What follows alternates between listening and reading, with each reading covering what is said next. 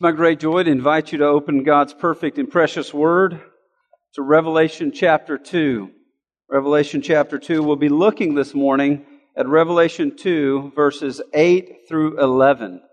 Last week we talked about the all head, no heart church, and this week we talk about the rich church of the poor. As you do that, George Ross is the head of Sin New Orleans, and he sent me a message after our group was there this week, and it said, now, your Madison County campus came early in the summer, and now the Lexington campus has come. And he said, I've been doing this for several years, and we have groups constantly coming in, and nobody has worked harder than your groups, and nobody has had a more bold gospel focus with their time here than your groups. He said that you have a congregation of gospel warriors, and we are thankful for you. I just wanted you to hear that, to know that our youth and the Madison County youth and leaders that went on these projects have given of themselves. They've spent and been spent for the sake of the gospel. And so what an encouraging word that is from somebody who deals with groups coming in all the time. I pray for the fruit of our efforts there. I'm going to read Revelation chapter 2, verses 8 through 11. I invite you to stand in reverence for the reading of the perfect words of our sovereign God. Apart from His Word, we know nothing about God. Apart from His Word, we would have nothing to say, nothing to sing, and nothing to pray. But we have His Word, and we know Him. And we sing about Him, and we pray about Him, and we preach about Him. May it be so today. Revelation chapter 2, beginning in verse 8. And to the angel of the church in Smyrna write, the words of the first and the last, who died and came to life. I know your tribulation and your poverty, but you are rich. And the slander of those who say they are Jews and are not, but are a synagogue of Satan. Do not fear what you are about to suffer. Behold, the devil is about to throw some of you into prison, that you may be tested, and for 10 days you will have tribulation. Be faithful unto death, and I will give you the crown of life. He who has an ear, let him hear what the Spirit says to the churches. The one who conquers will not be hurt by the second death. Let's pray. Oh Lord, we thank you so much for the testimony of your word. We thank you that you have revealed yourself to us. We thank you for the revelation of Jesus Christ that we have in this book. We thank you for a gospel warrior named John, exiled to the Isle of Patmos, but who was worshiping on the Lord's day, to whom you came and gave us these words. We thank you for the testimony of the church in Smyrna that we will study about today. And Lord, I pray that we would listen to your counsel, for it is not just to them, but to us. That we would listen to the promise that you give, not just to them, but to us. Lord, help us. Help us to understand the riches of all those in Christ. We pray it in the name of Christ. Amen. You may be seated.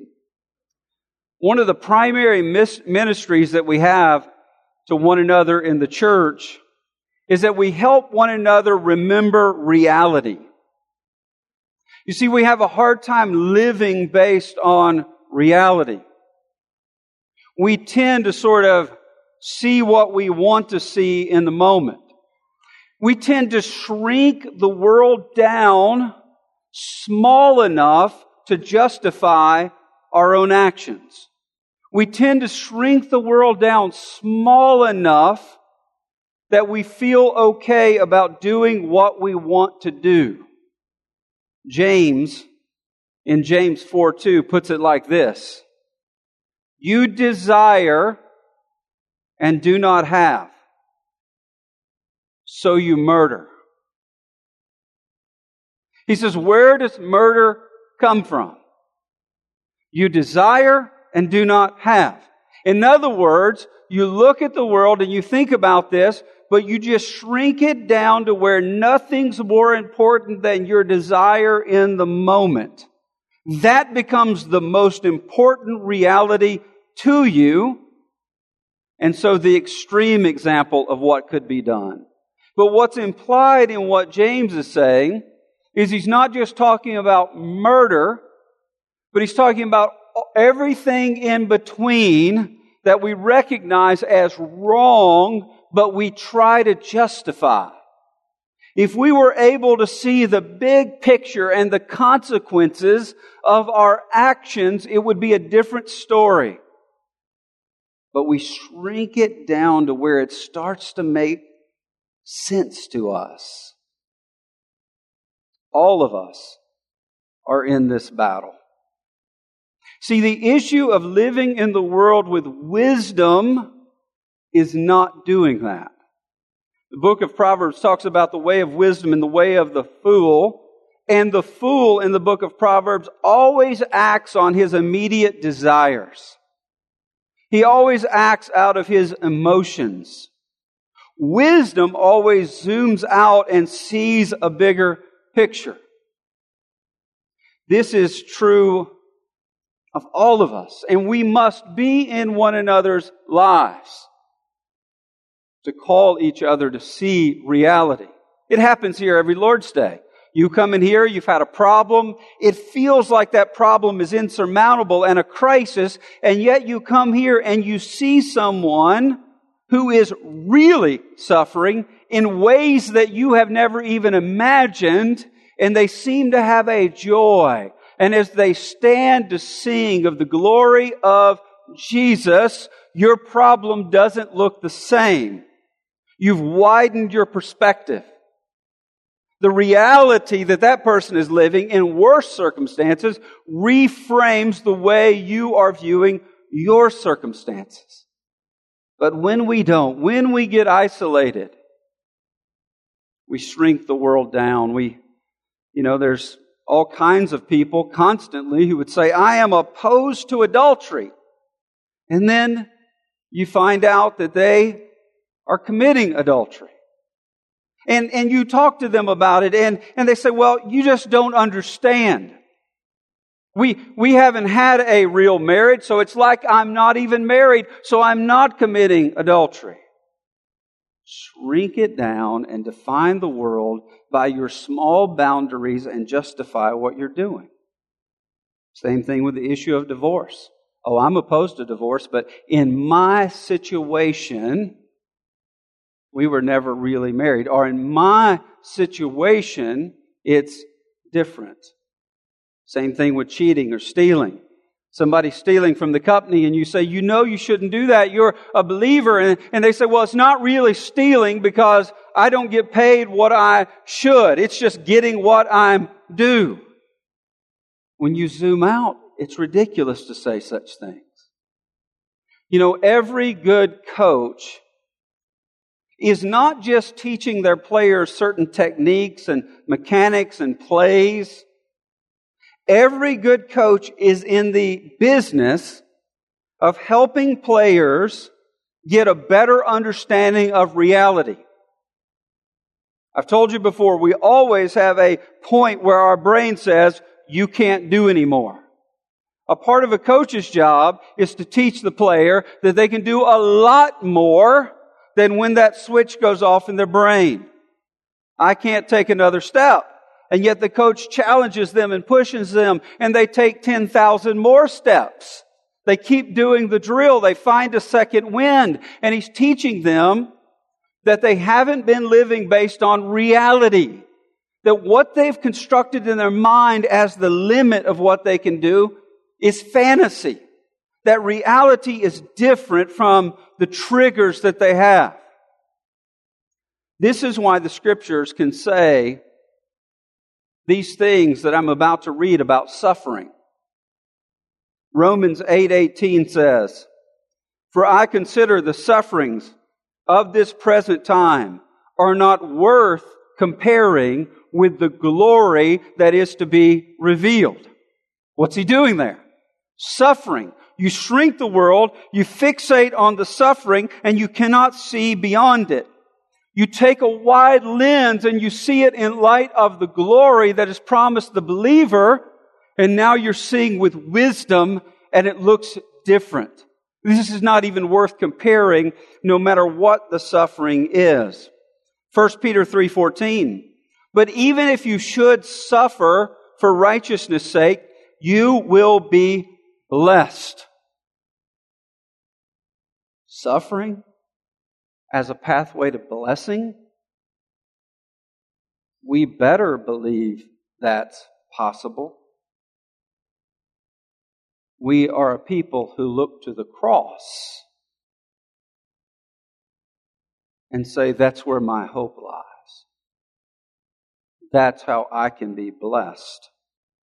1 Peter 4:13.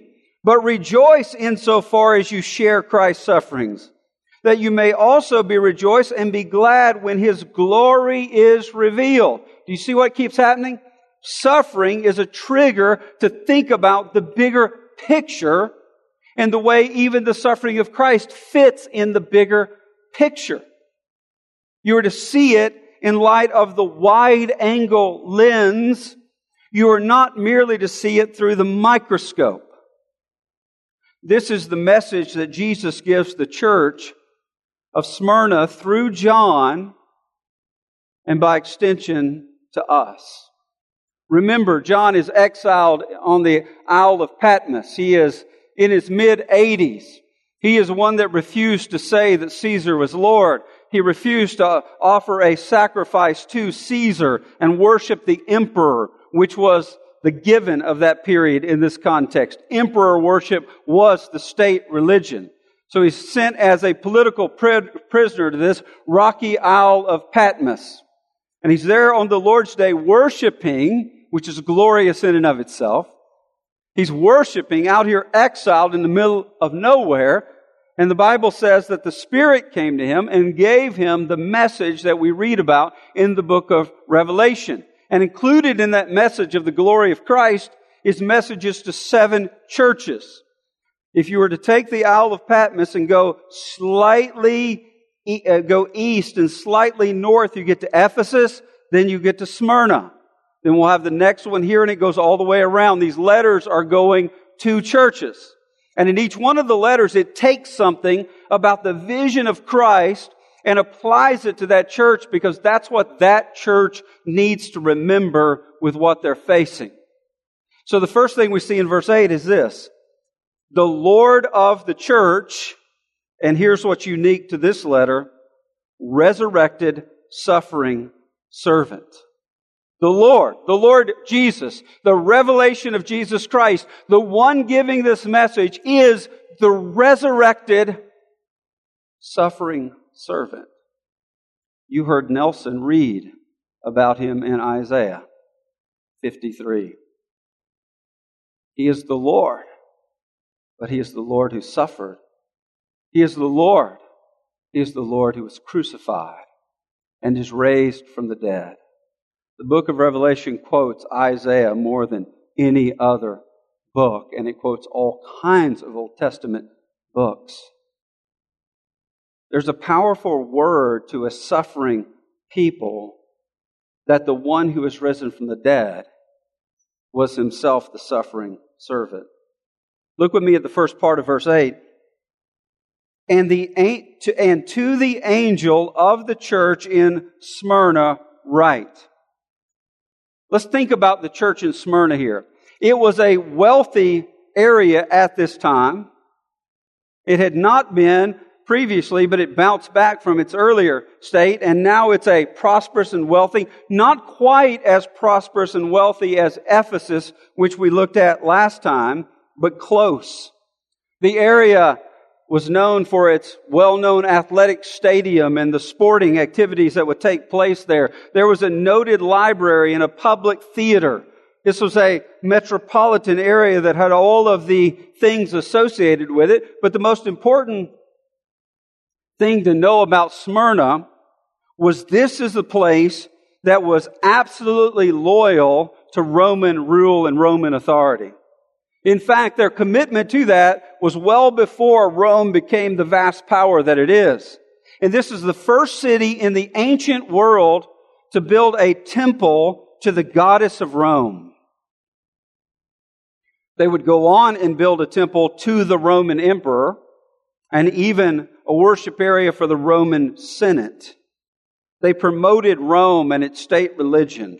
It was a place where emperor worship was a given. And once a year you were to burn incense to the Godhead of Caesar and declare that Caesar is Lord. Caesar's a title of the ruler, and there's a succession of rulers, the Godhead of Caesar, and whoever is the Caesar at the time is to be acknowledged as Lord.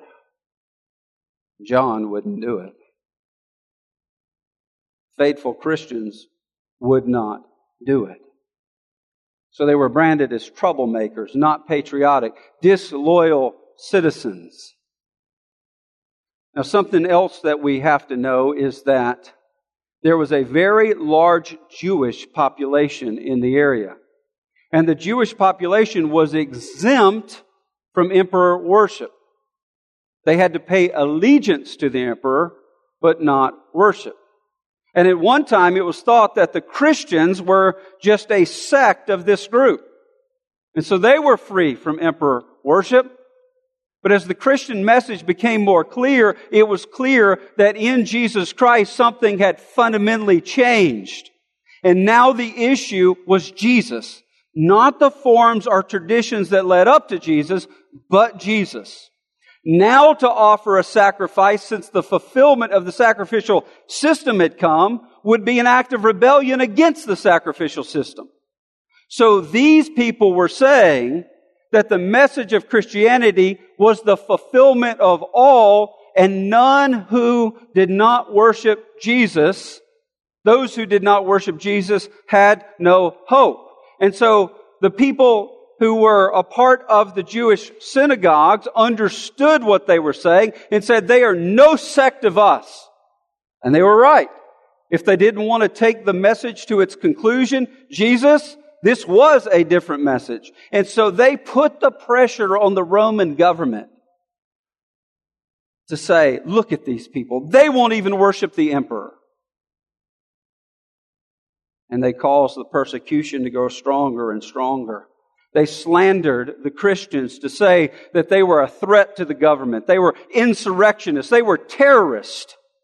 They were involved in all kinds of activity, and they repudiated the government. That leads us to the second part of verse 8. The words of the first and the last who died and came to life.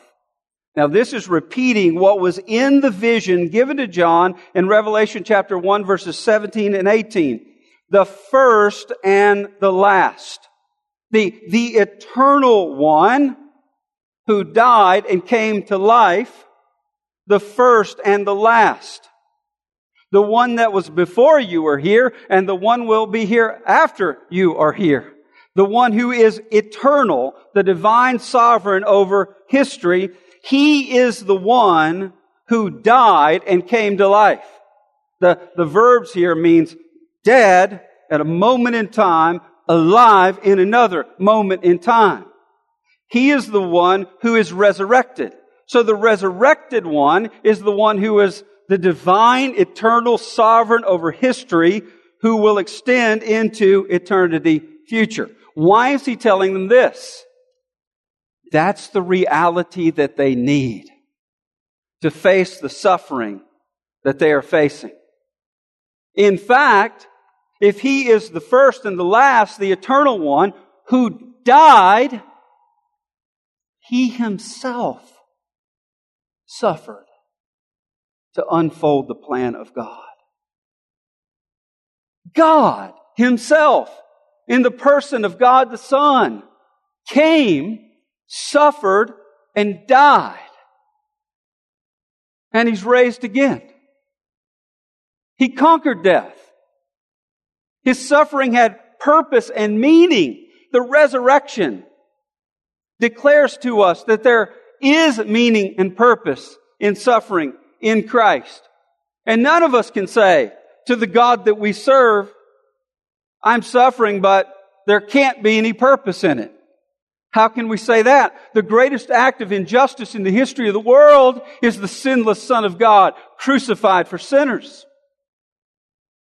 He goes on to tell them that not only have they suffered, they are about to experience suffering with more ferocity. Oh, how desperately they need to see that suffering in light of reality, in light of the fact that they are latched to the one who is the first and the last, the one who was dead, and now He's alive. He is the one who speaks to this suffering church. He has an understanding of what is going on in the church. Now, something about the church of Smyrna which is significant.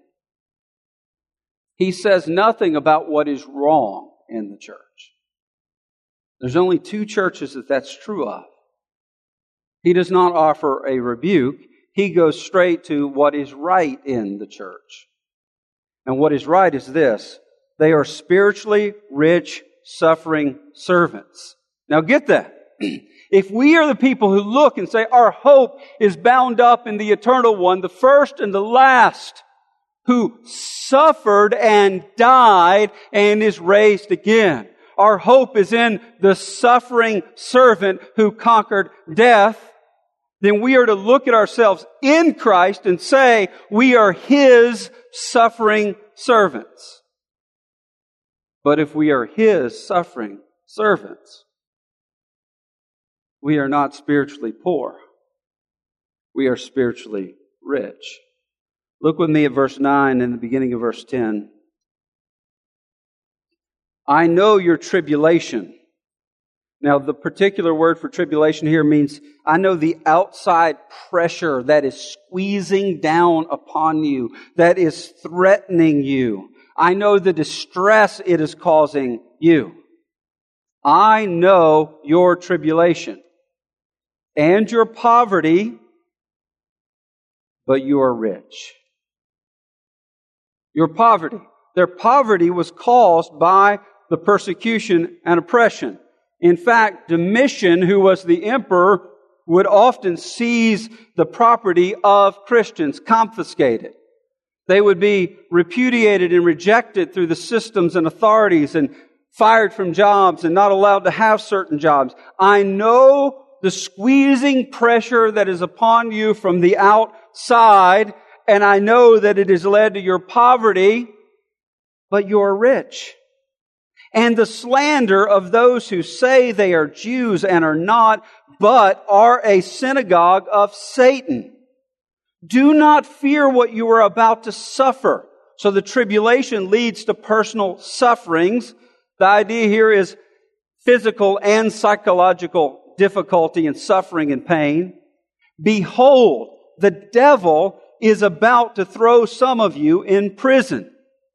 That, here's the purpose, you may be tested. This is purposeful testing. And for 10 days, you will have tribulation. In other words, greater squeezing and pressure from the outside. There's coming 10 days.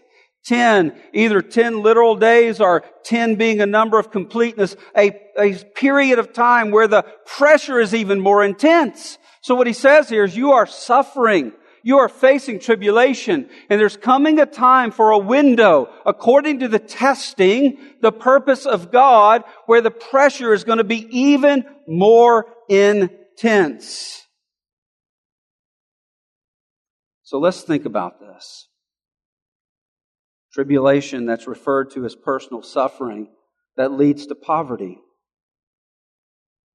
John Stott says in his commentary on this book, poverty has often been the cost of Christian discipleship. How very true. And all around the world, that is not a strange statement. Because in many places you're preaching to people who know the reality of it. Certainly here as well. But in some places it's so very clear. But they've not only been facing the poverty, they've been facing the slander. That is abusive, deceitful language. We'll come to the Lord's table where we drink the blood and eat the body. Symbolically. But Christians were accused of being cannibals. Many were thrown in prison. They eat flesh and drink blood. Oh, they are disruptive. They hate the government. They are an insurrection party. This is a governmental group that has come to overthrow the system. Now note here, he refers to this synagogue of Jewish people. And listen, John is not anti-Jewish. He is a Jew. So he refers to this group of people as not a synagogue of the Lord, which the Old Testament continues to refer to the synagogue as. In one of the places you can see that is in Numbers 16:13, a synagogue of the Lord as a synagogue of Satan. How? Why? Well, because the old system was always pointing ahead.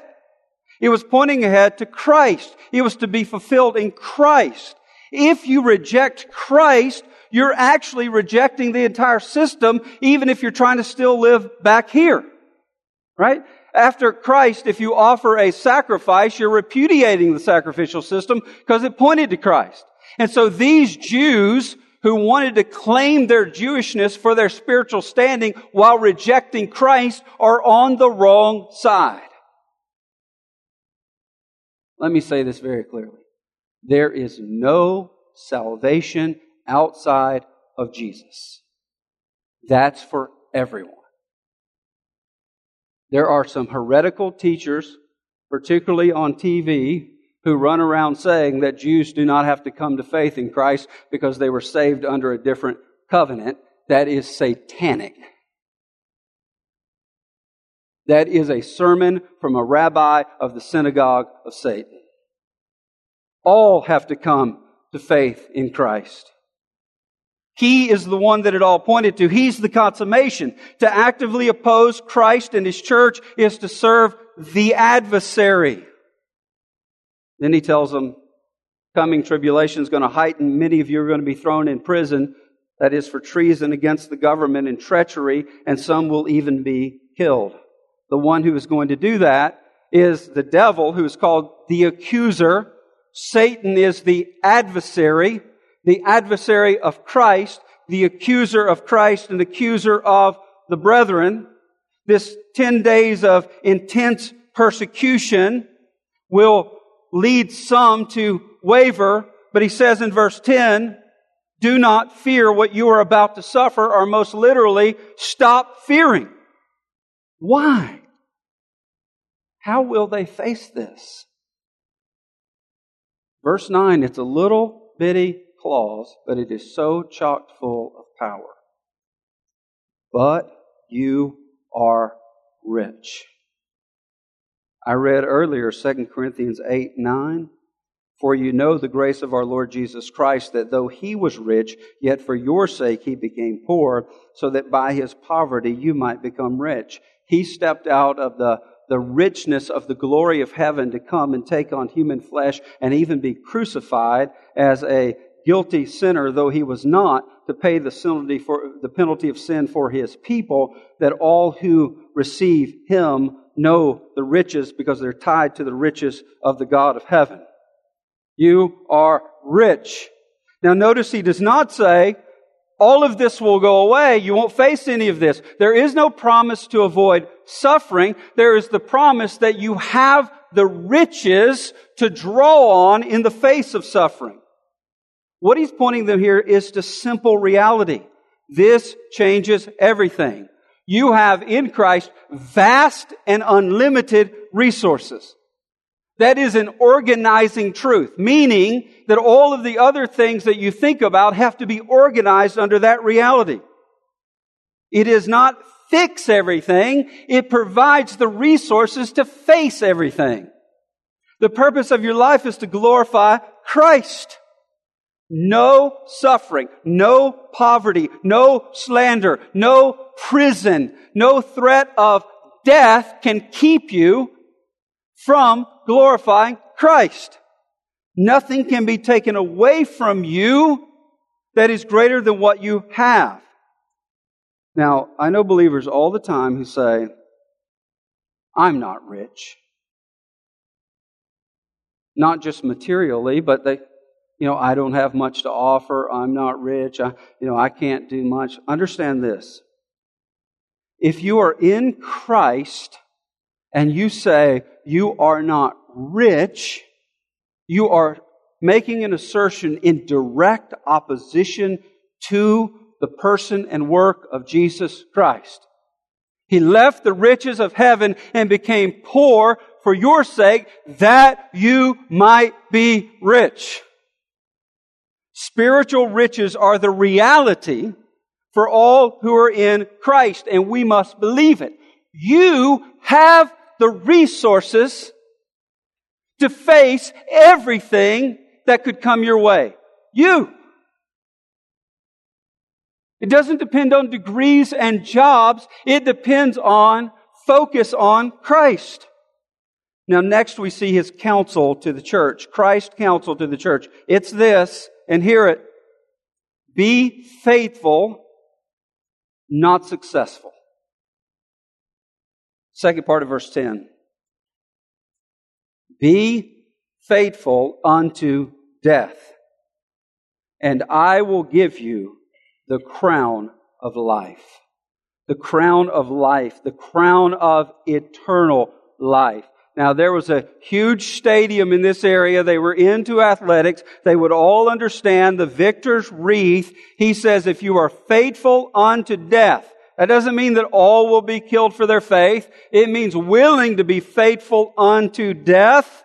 What a believer is willing to do, you will receive the victor's crown, the prize. You will be champions. You will be a conqueror. And this victory crown is not like the ones they win in the athletic arena. This one never fades away. It's victory for all eternity. But the key is to be faithful unto death, meaning willing to die to be faithful and everything in between. No pledge to escape tribulation. You're called to be faithful no matter what you face. What does it mean to be faithful? Be found believing. Be trustworthy to your testimony. Be reliable. Be always looking back to Christ. Be faithful is another way of saying be living in light of reality. Not the world you shrink down to the point where you eclipse God and the gospel. Not a world that you shrink down to you eclipse the reality of glory. A lot of times it's very convenient for us to forget that Jesus came as the suffering servant and died and was raised again. Because when we remember that, we can't say the only thing that matters is my pain right now.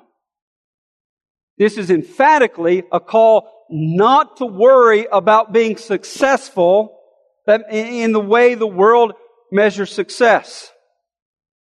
That's a mirage. That's temporary. Live for what is eternal. Earthly wealth, the praise of Christ's enemies, and so-called freedom are meaningless and worthless. It's a bait and switch. Here's wealth, trust in it. And then one day it's gone. How long? For eternity. Here's the praise of Christ's enemies. Appreciate it. Be motivated by it. One day it's gone. And there's an eternity where there is no praise of anything for those who are apart from Christ. Oh, here's freedom. Freedom. Do what you want to do. You can define your own freedom. And then one day it's gone. It's a false freedom, which reality is bondage. Without Christ, it is meaningless. It is worthless. Forget defining your life by the bank account, the praise of men, and the freedom to do what you want. There may be crowns for that here and now, but it is not the crown of life. Last thing we see in verse 11 is that faithful have the promise for the church. And the promise for the church is the death of death. Look with me at verse 11. He who has an ear, let him hear what the Spirit says to the churches. That is the Spirit of Christ, what the Spirit of Christ says to the churches. The one who conquers, that word Nike or Nike, meaning prevails, overcomes, triumphs, has the victory. The one who conquers will not be hurt by the second death. Actually, in the Greek here, it's a double negative. Will not, never be hurt by the second death. It's bad grammar to make a powerful point. No, not, never. It will never happen. Not hurt by the second death. What's the second death? It is a Jewish expression for eternal punishment. The one who conquers, that is, in Christ, through faith in Christ, will not face eternal punishment in hell. The first death is the death of the body. The second death is eternal death. The believer does not experience that. They experience eternal life. The unbeliever dies and finds another death awaiting. The believer dies and finds that the second death has already died in the death of Christ. And all they will know forever is eternal life. The death of death. That's how we face it. We look to the sufferings of Christ that paid the penalty. What penalty? The penalty of the second death for us. He has won the death of death for us. In Him, we are the victors no matter what we face here and now. I want to remind you of one other thing. And that is, sitting out in that congregation on that day, some think he might have been the pastor of the church of Smyrna at that time. Some think he may have been a member, and he was later a pastor shortly after, was a man named Polycarp. In AD 165, he was burned at the stake. Why? Because he would not say Caesar is Lord. Shortly after this, there is a man named Polycarp who was faithful unto death. He had been a disciple of John. He was either the pastor who had this letter read in the church, or a member listening to this letter read in the church on February 2nd, AD 165. There he was, burned alive. He was captured, and the first thing he did was offer food and drink to his captors. And they told him to repudiate Christ, and he said, in 86 years, He has done me no harm. How could I repudiate my Savior and King? They pled with him. What harm can it do to sacrifice to the emperor, they said. I will release you. You're an old man. Revile Christ, swear by Caesar, and have your life, or I will throw you to the beast. Polycarp is reported to have said, call them then. And they said, since you make light of the beast, I will throw you in the fire. And he's reported to have said, Lord, thank you for counting me worthy of this day. And when they went to fasten him to the stake, he reportedly told them, there is no need. My Lord will keep me right here. I will go nowhere. And they burned him up. And it was the crown of life. Now there's a danger in telling a story like that. That's true. But most of us are not facing martyrdom. What I want to ask you is, how did he prepare for that moment? How? You don't prepare for that moment in that moment. He prepared for that moment by living based on gospel reality in the daily and the routine. If you have a little inconvenience and it's a crisis to you, you are not preparing for that moment because you're not living reality. The dailiness of simply saying, since Jesus is the resurrected suffering servant, His suffering servants, me, are spiritually rich, and I should live to be faithful, not successful by the world's standards, because Christ has won for me the victorious death of death. And you can take my life, but you can never take anything from me that matters for eternity. But what I want to remind you is that's lived out in traffic. That's lived out when things don't go right in your home. That's lived out daily, not just in the big moments. Let's pray.